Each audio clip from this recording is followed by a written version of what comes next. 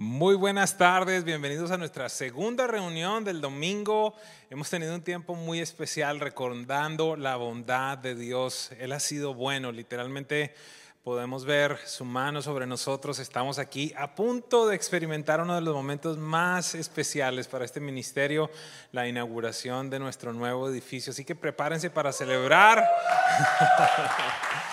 9 años en los que hemos visto la sobrenaturalidad de Dios. Estamos emocionados verdaderamente.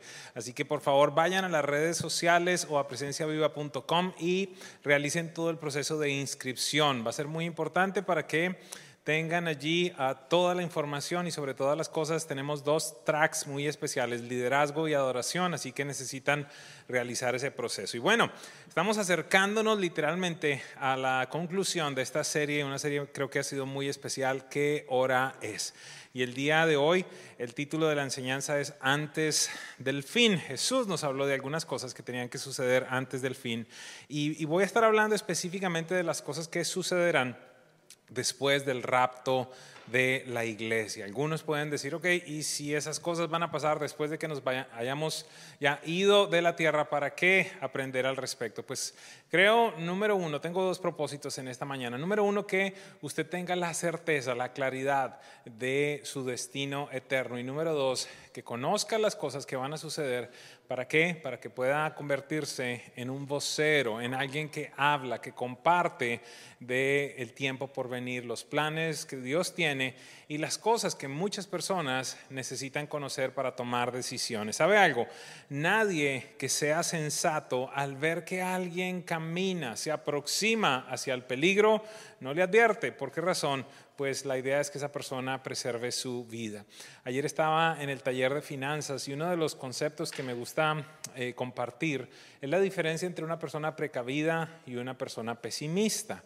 Y el pesimista es aquel que sabe que lo malo puede suceder y tiene total seguridad que le va a pasar a él. En tanto, la persona que es precavida sabe que las cosas malas pueden ocurrir y está preparado en caso de que suceda. El libro de Proverbios dice que el necio, el negligente, ve el peligro y no hace nada.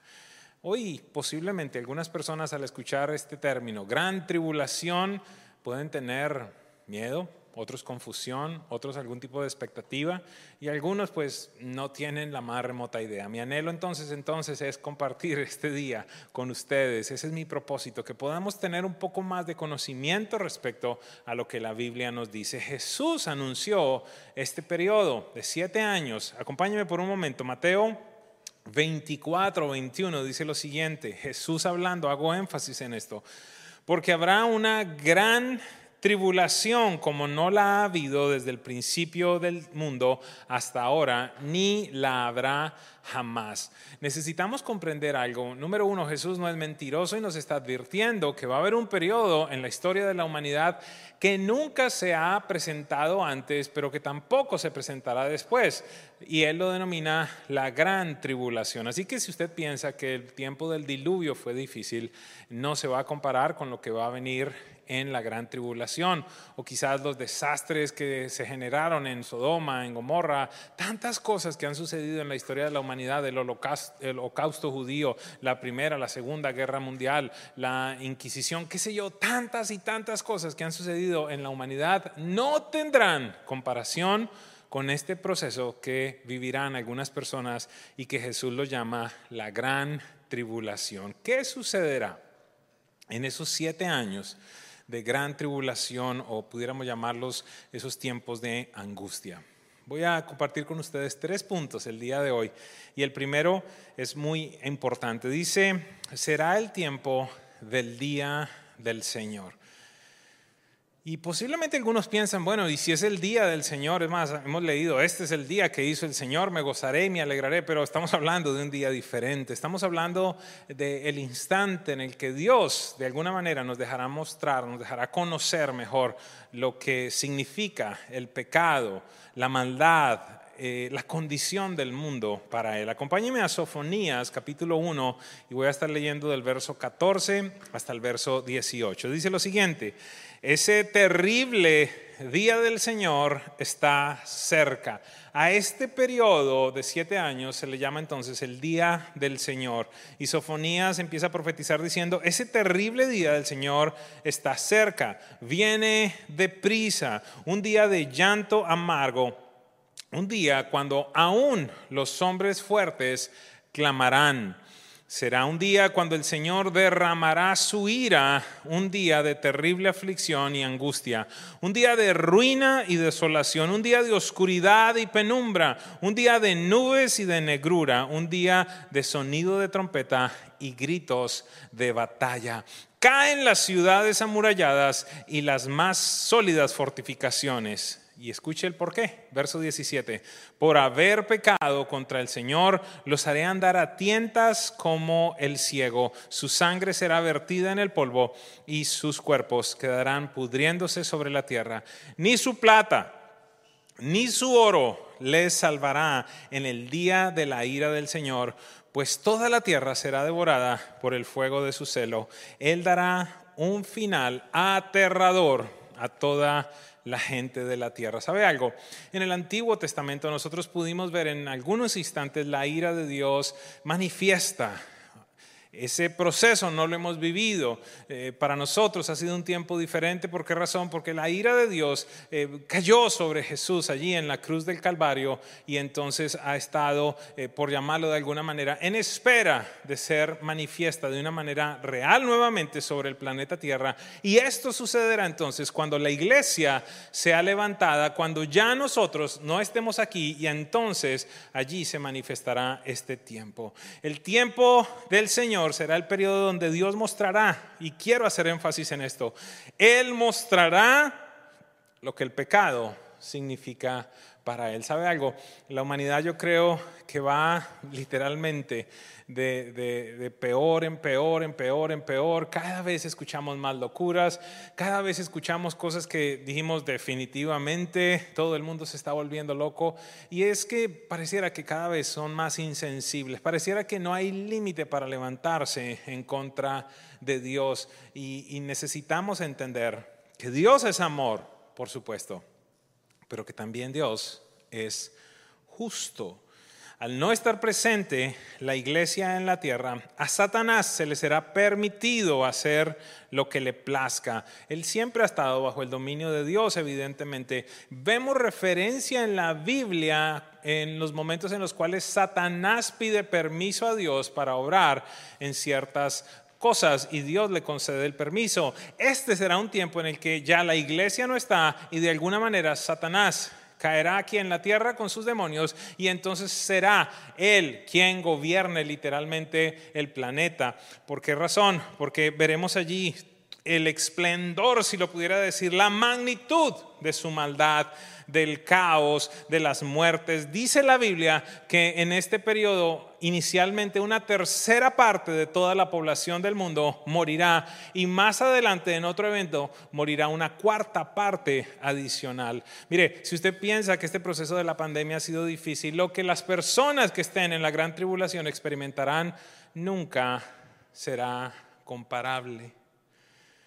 Pestilencias, desastres naturales, todo tipo de sucesos donde habrá una gran actividad que no tiene precedentes de los cuerpos celestiales. Jesús lo habló, y también tenemos una descripción perfecta en Apocalipsis. Apocalipsis 12, 7 al 9 dice: se desató entonces una guerra en el cielo. Miguel y sus ángeles combatieron al dragón, y este y sus ángeles a su vez les hicieron frente, pero no pudieron vencer, y ya no hubo lugar para ellos en el cielo. Así fue expulsado el gran dragón, aquella serpiente antigua que se llama Diablo y Satanás, y que engaña al mundo entero, junto con sus ángeles, fue arrojado a la tierra.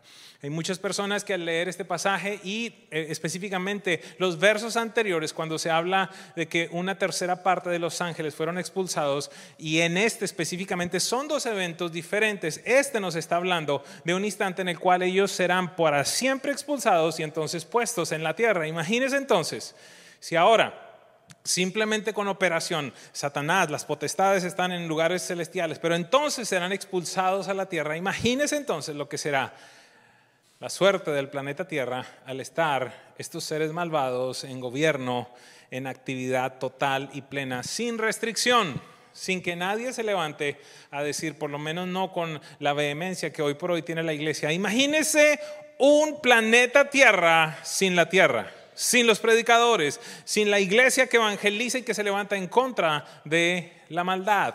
La palabra de Dios dice que la iglesia es columna y baluarte de la verdad, entonces no habrá en un instante como ese quien sostenga y defienda la verdad. Jesús dijo en Lucas 21, 25 al 26, habrá señales en el sol, la luna y las estrellas, en la tierra las naciones estarán angustiadas y perplejas por el bramido y la agitación del mar.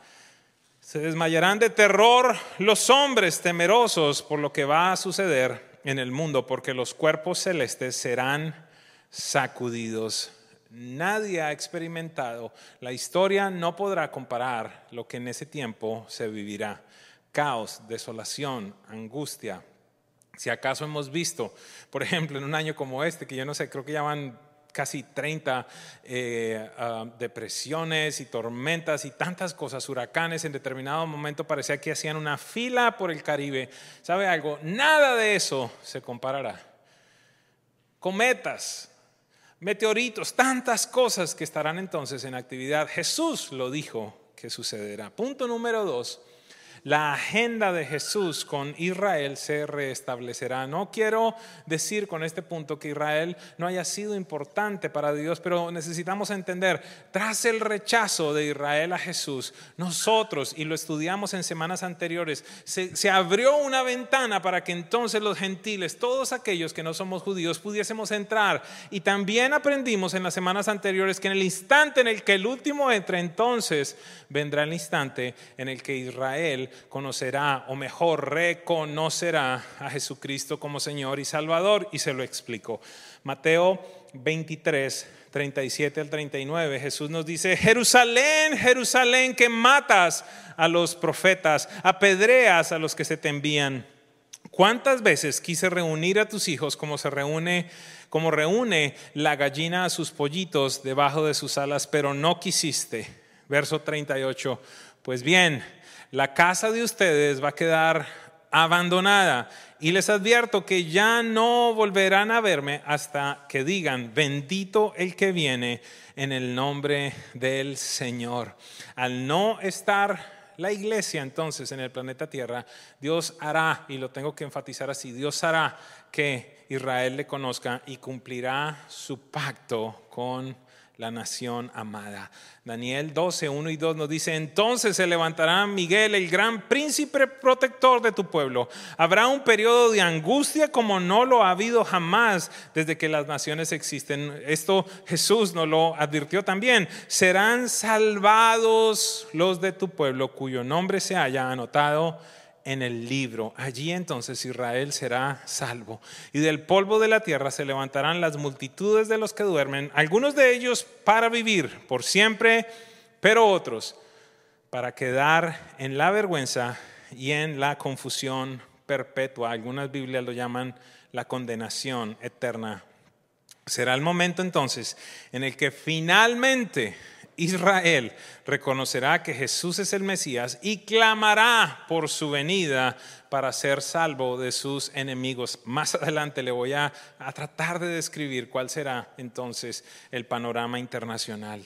Oseas 3, 4 y 5 dice lo siguiente: ciertamente los israelitas vivirán mucho tiempo sin rey ni gobernante, sin sacrificio ni altares, ni efod ni ídolos. Pero después los israelitas buscarán nuevamente al Señor su Dios, a David su rey. En los últimos días acudirán con temor reverente al Señor y sus bondades. Voy a tratar de resumir todo esto que he venido tratando de compartir, y creo que una frase nos va a poder cobijar absolutamente todo. El rapto es para la iglesia, en tanto la segunda venida de Jesús es para Israel. Dos momentos diferentes, dos tiempos diferentes, con dos, déjeme decirlo de esta manera, dos públicos diferentes. En el primer caso, la iglesia; en el segundo caso, Israel. Punto número 3. Después de que la iglesia se haya levantada, ¿qué va a suceder?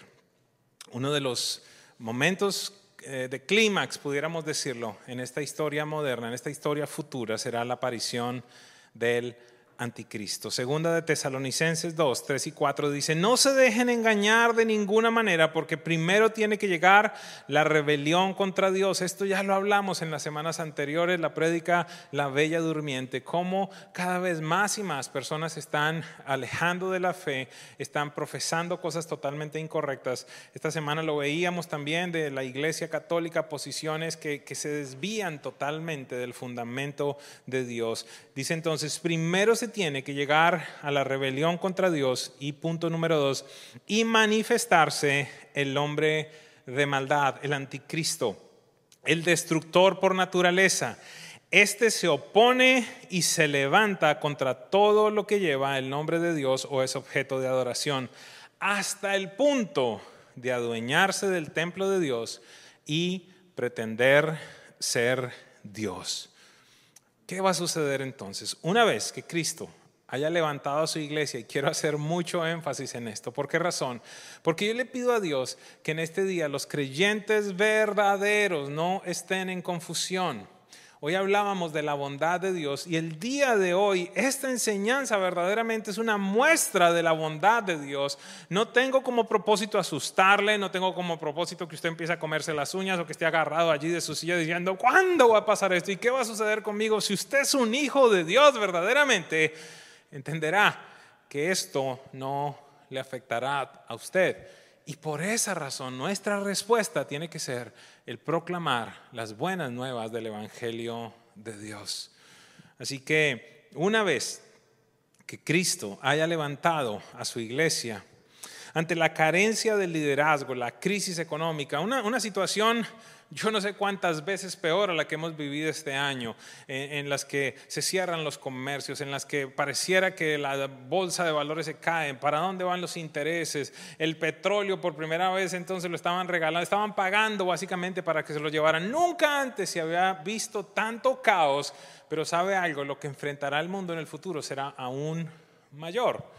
Ante la crisis económica, el caos social, surgirá entonces aquel que la Biblia llama el hombre de perdición, el anticristo, el cual mostrará su mejor cara, un carisma impresionante en los primeros 3 años y medio de este tiempo de 7 años. ¿Por qué razón? La Biblia lo dice, que será el instante en el que se llamará a la paz, a la seguridad, a la prosperidad, y llegará un momento en el que se alineará absolutamente todo para que entonces este hombre se levante, seguramente con la asociación de unos 5 países en Europa, unos 5 países en el Medio Oriente, formando allí una coalición en la cual se levanta como un solo gobernante y tratando de establecer entonces un gobierno mundial. Dice la Biblia que será tan carismático que la gente empezará cada vez más y más a convencerse que Él es la esperanza del mundo.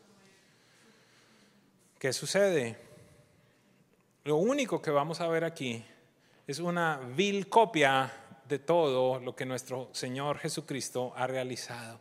Una vil copia de Dios el Padre, Dios el Hijo y Dios el Espíritu Santo.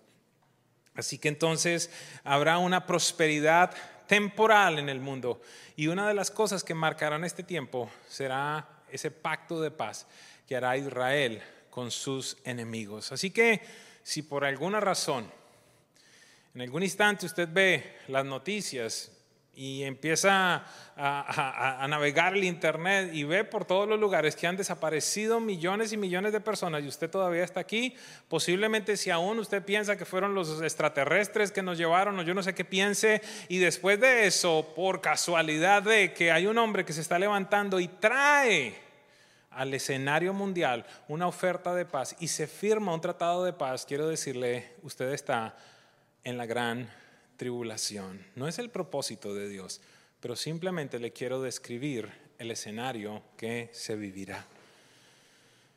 Apocalipsis 13, realmente todo Apocalipsis, allí desde el capítulo 5 en adelante, como hasta el 19, nos habla en total detalle de todo este proceso. Voy a leer el capítulo 13 del verso 1 al 8 y del 11 al 18. Y el dragón se plantó a la orilla del mar. Entonces vi que del mar subía una bestia, la cual tenía 10 cuernos, las naciones que le mencioné, 7 cabezas. En cada cuerno tenía una diadema y en cada cabeza un nombre blasfemo contra Dios. La bestia parecía un leopardo, pero tenía patas como de oso y fauces de león. Usted quizás puede entrar a ver los simbolismos de estos animales, qué países tienen representación de estos animales. Son muchas cosas para entrar en detalle el día de hoy, no voy a entrar en todo esto. La bestia parecía entonces un leopardo, pero tenía patas como de oso y fauces como de león. El dragón le confirió a la bestia su poder, su trono y gran autoridad. Una de las cosas que no hemos entendido es que Satanás es un ser poderoso. Jesús nos lo habló, Jesús nos dijo, a nosotros nos confirió autoridad. Y nos dice que tenemos autoridad sobre todo el poder del enemigo. Pero recuerde, este será un tiempo en el que ya él no tendrá ningún tipo de restricción. Y entonces le conferirá al anticristo ¿qué? Poder, trono y autoridad. Una de las cabezas de la bestia parecía haber sufrido una herida mortal, pero esa herida ya había sido sanada. Seguramente se propiciará un atentado contra este hombre. No sabemos, como todo es falso, seguramente tendrá una herida mortal, una herida impresionante. Lo esconderán para hacerlo aparecer después como resucitado. ¿Por qué razón? Porque eso fue lo que Jesús hizo. Dice entonces allí, una herida mortal, ¿verdad? A continuación dice, a la bestia... verso 4, el mundo entero fascinado iba tras la bestia y la adoraba al dragón porque le había dado autoridad a la bestia. También adoraban a la bestia y decían, ¿quién como la bestia? ¿Quién puede combatirlo? Y la bestia se le permitió hablar con arrogancia y proferir blasfemias contra Dios, y se le confirió autoridad para actuar durante 42 meses, 3 años y medio. Abrió la boca para blasfemar contra Dios, para maldecir su nombre y su morada a los que viven en el cielo. También se le permitió hacer la guerra contra los santos y vencerlos, y se le dio autoridad sobre toda raza, pueblo, lengua y nación. Algunas personas en una posición diferente del rapto dicen, pero mire, aquí estaba la iglesia en medio de la gran tribulación. No es el punto. Durante este periodo de la gran tribulación, existirán personas que recibirán a Jesús. Es factible.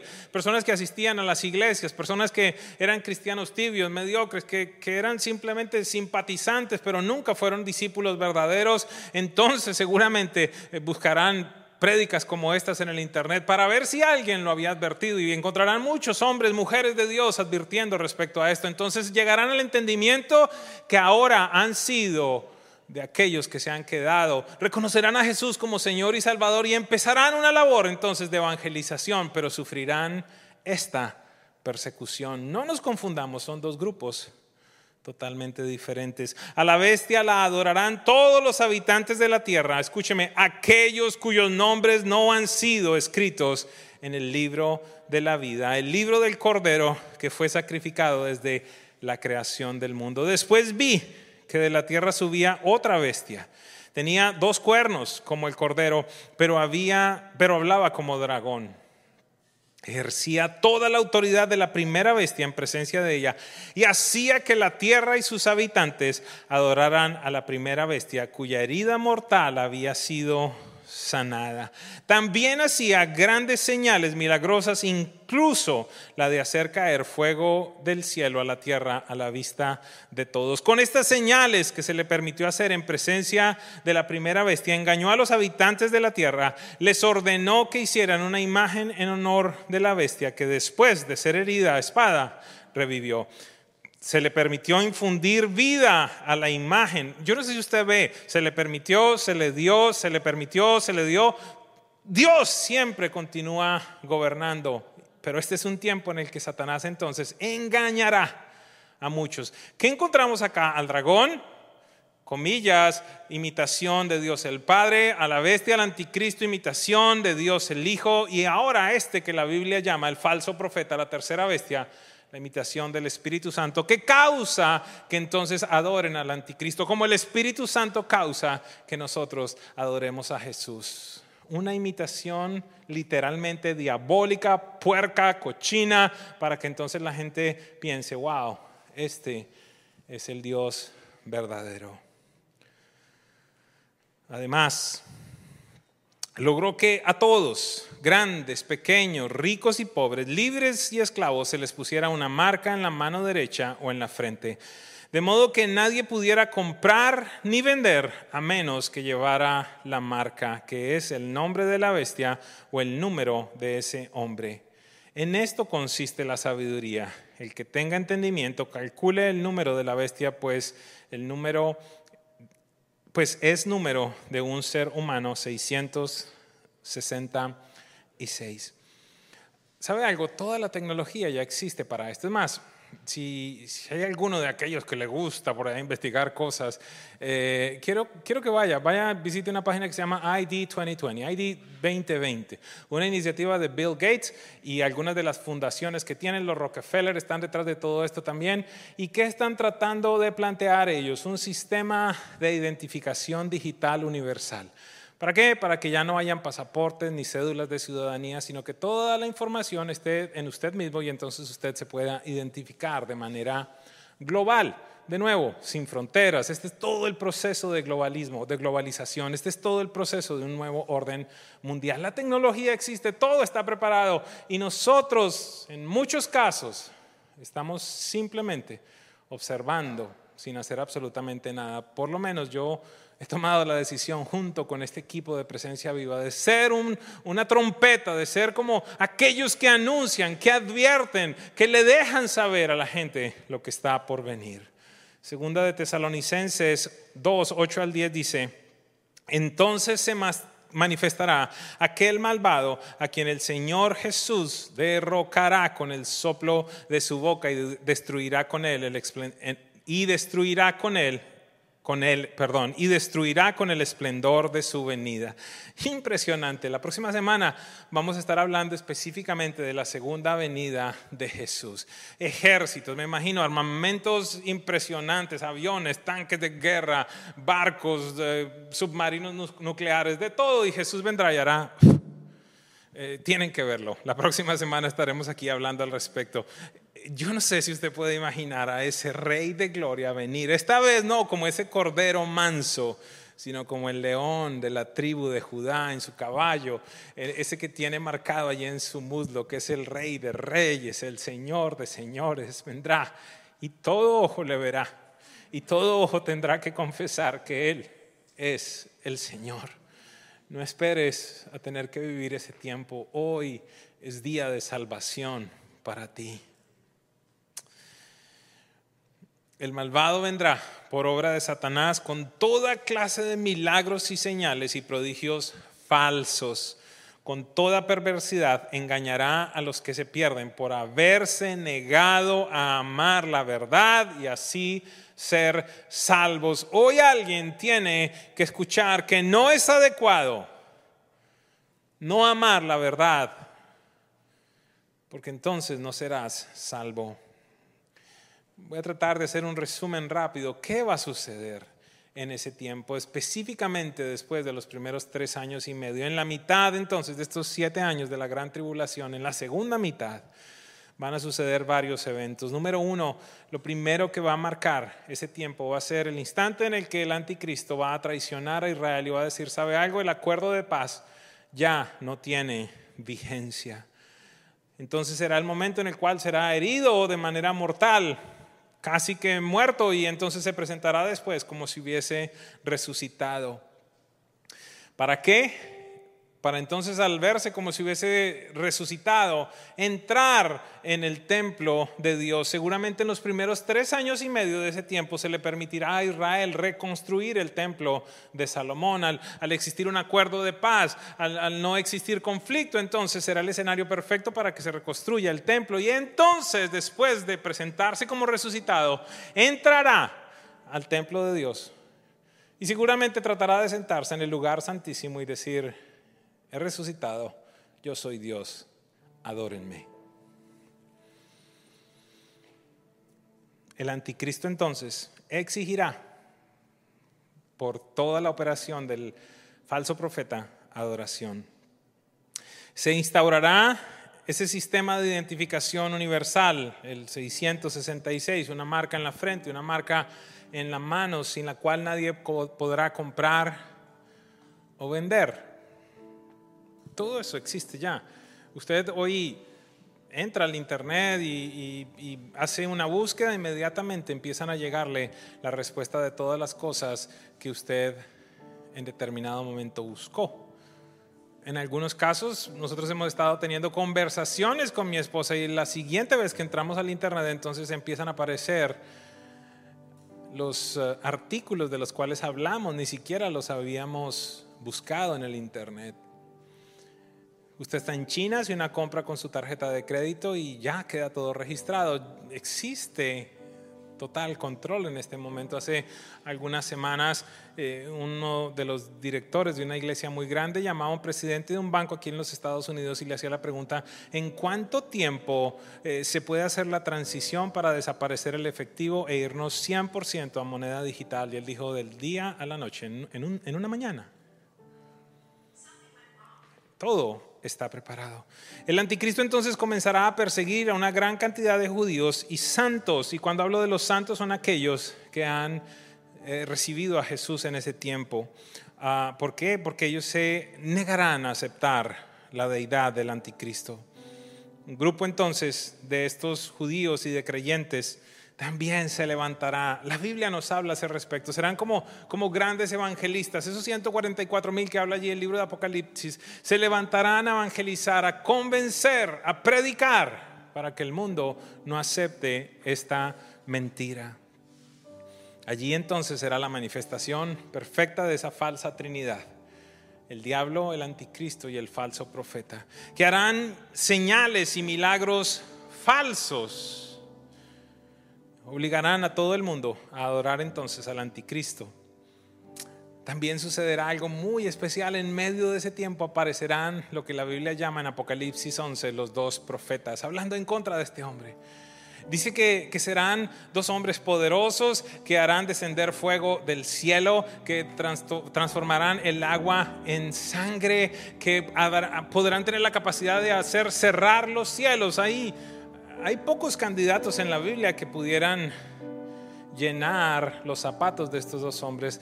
Dice que morirán, que serán asesinados. El anticristo no permitirá que sus cuerpos sean sepultados, sino que los expondrá allí en Jerusalén para que todo el mundo, porque dice la Biblia que todo ojo verá eso. Ya está la tecnología. Habrá, me imagino, manifestación en todo el mundo celebrando la muerte de estos dos hombres, pero al tercer día, ante los ojos de todo el mundo, se levantarán y serán arrebatados al cielo. Experimentarán la muerte. Solo existen dos hombres que no han experimentado la muerte: Enoc y Elías. Sin embargo, por los milagros, por los prodigios que uno de ellos manifiesta, pudiese ser que Moisés y Elías fueran esos dos personajes. No tenemos referencia exacta que Moisés haya muerto como tal. Dice que Dios se lo llevó, que aunque hay algunas referencias que se peleaban por el cuerpo de Moisés, no tengo la certeza. Simplemente veremos a estos dos profetas, a estos dos testigos muriendo y resucitando al tercer día para entonces después ascender. Bueno, por lo menos yo estaré en primera fila en el cielo viendo, ya no estaré aquí. Espero que usted tampoco. Por último, se formará una coalición internacional. Todos los países enemigos allí de Israel marcharán para destruir al pueblo de Dios. Todo este caos generará la plataforma perfecta para el regreso de Jesús, para rescatar a Israel, porque en ese momento entonces Israel clamará por su Mesías. Se quitará el velo y entonces reconocerán que ese Mesías fue aquel que hace 2000 años murió y resucitó. Establecerá Jesús entonces su reino en la tierra por 1000 años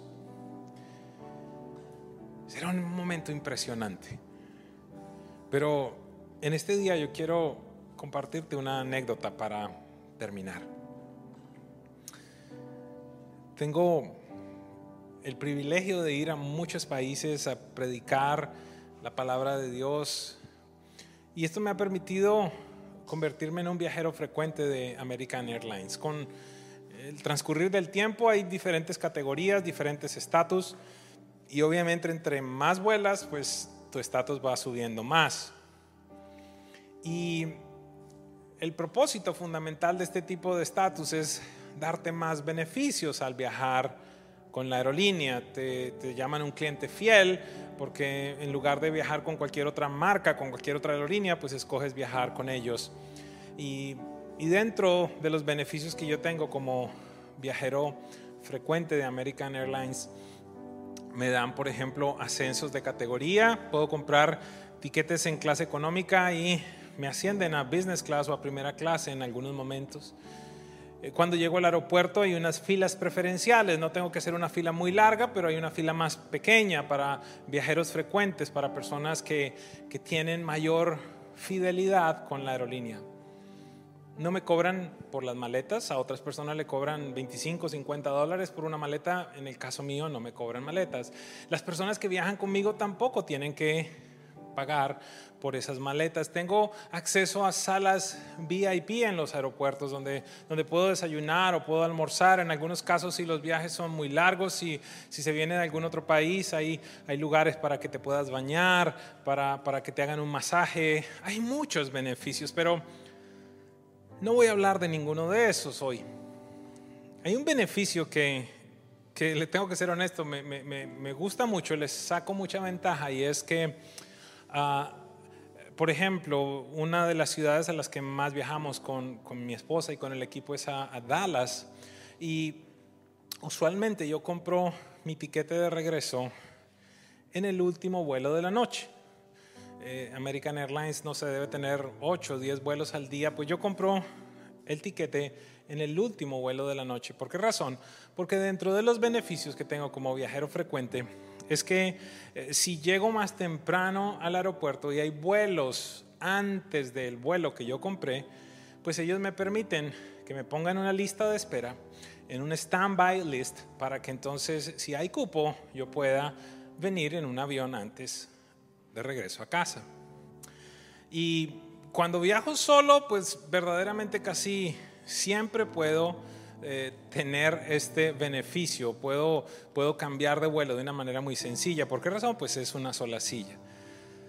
Las cosas se empiezan a complicar un poquitito cuando voy con mi esposa y con mi hija, porque ahora no es una silla, sino son 3 sillas. Y si voy viajando con alguno de los pastores y somos 6 o 7, pues se hace un poco más difícil que haya cupo en vuelos donde yo no tengo una reservación confirmada, sino ahora tengo una reservación que está en stand-by. Han existido momentos en los cuales llego con mi esposa y con mi hija, estamos allí a punto de entrar y le digo: mi amor, es un avión grande, es un 777, 300 y tantas personas, seguro que aquí nos vamos. Y empiezan a entrar gente, y en determinado momento la persona que está en el counter lo llama a uno y le cambia el tiquete de stand-by por un tiquete confirmado. Entonces estamos allí esperando, me acerco al counter, pregunto: mire, ¿ya me puede dar mi tiquete? Y me dice: no, el vuelo está lleno. ¿Qué sucede? Me ha tocado decir: ok, ¿cuál es el siguiente vuelo? Y créame, me ha sucedido que a veces hemos ido a un segundo vuelo y a un tercer vuelo antes del vuelo en el que yo tengo confirmación. Y en algunos casos, cuando hay muchos viajeros, pues simplemente hemos tenido que esperar hasta el último vuelo, aquel en el cual estábamos confirmados. La pregunta que te quisiera hacer en este día es: ¿estás en stand-by o confirmado para el rapto? Y a propósito, me quedo en silencio por un momento. ¿El fruto de tu vida muestra tu salvación? No te estoy condenando en este día, estoy generando preguntas para que puedas tener la certeza, para que tomes decisiones permanentes, verdaderas. No sé si recuerdas la enseñanza que hablamos respecto a las 10 vírgenes, donde 5 de las 10 se quedaron por ser imprudentes. Es un pensamiento que me pesa mucho al meditar en el hecho de que la mitad de la iglesia no se irá con Jesús en el arrebatamiento. Es tu decisión, es tu elección. Yo no sé cuál es tu condición espiritual, no sé si simplemente eres un simpatizante o un creyente, un discípulo verdadero, pero en este día Dios nos habla, nos advierte respecto a los eventos por venir, pero sobre todas las cosas, en su amor eterno, nos da una oportunidad para ponernos a cuenta con Él. Quiero pedirle a mi esposa que me acompañe en este día y que nos dirija en oración por aquellas personas que posiblemente hasta este momento, cuando se le mencionaba el nombre gran tribulación, entraban en miedo, no sé, en temor, a decir: yo no quiero saber de eso, eso me produce miedo, ni siquiera puedo dormir. Si eres un hijo de Dios, si has recibido en verdad a Jesús como tu Señor y como tu Salvador, no deberías experimentar ningún tipo de temor. Por el contrario, agradecimiento al Padre Celestial, porque te cuidará y porque me cuidará antes del fin. Como lo decía en la primera reunión, en mis épocas, cuando recibí a Jesús, hace 25 años atrás, tal vez nos podíamos dar el lujo de decir: no, paso, no, quiero seguir viviendo un tiempito más la vida loca. No, esto del cristianismo no es conmigo, eso de Jesús no va conmigo. Pero creo que en este tiempo ya ninguno de nosotros puede darse ese lujo, porque está cada vez más cerca la venida de Él. Él está asomándose, Él está dejándonos saber que muy pronto vendrá por su iglesia. Y en este día nosotros queremos verdaderamente, a través de esta palabra tan magistral, es darte la oportunidad, como tú, como yo, y muchas personas la hemos tenido un día, de decirle sí a Jesús, de darle la apertura a nuestro corazón y permitir que Él comience a vivir dentro de ti, que Él sea a partir de este día el Señor de tu vida, el Salvador de tu vida, que lo establezcas como lo más importante, entendiendo que sin Él no hay manera de poder ir a la eternidad.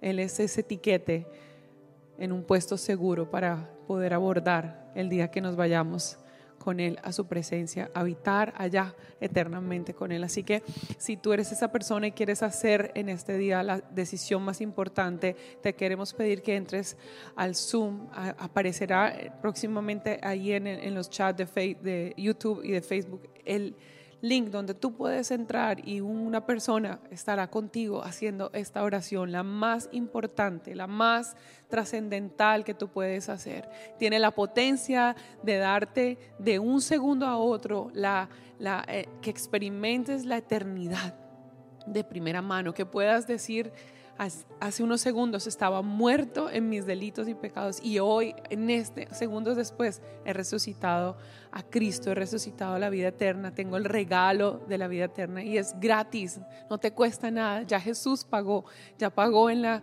cruz del Calvario, ya derramó toda su sangre, ya fue maltratado, ya fue humillado por ti y por mí. Así que en este día yo te invitamos a que vayas y hagas esta oración y tomes la mejor decisión. No te arrepentirás, serás bendecido y tendrás vida eterna. Amén. Estamos con tantas expectativas de lo que Dios hará en este tiempo por venir, y tú haces parte. La agenda de Dios es perfecta y no es casualidad que estés en este día observando este video. Dios tenía una cita contigo desde la eternidad, pero tú te enteraste hoy. Te bendecimos.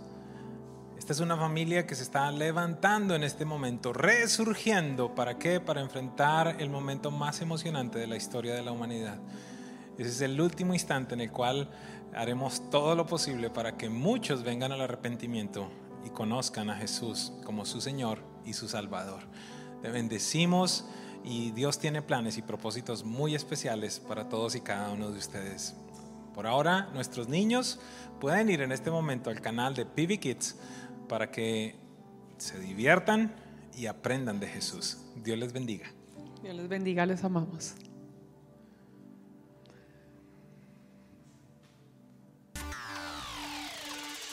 Flash, flash, flash. Light the Night 2020. ¡Qué emoción!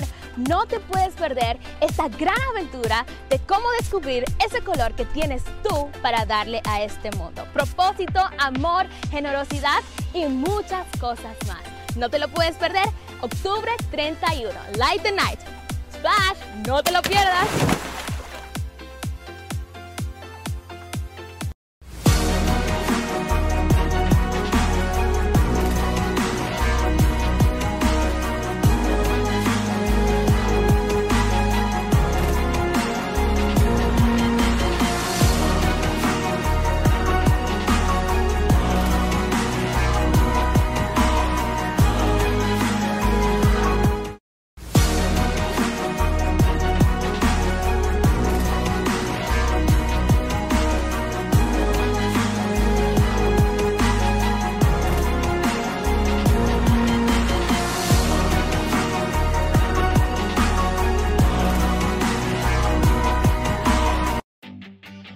¿Has comprobado últimamente el poder que hay en dar?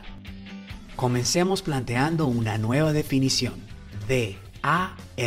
Demostraciones amorosas ante la respuesta de Dios.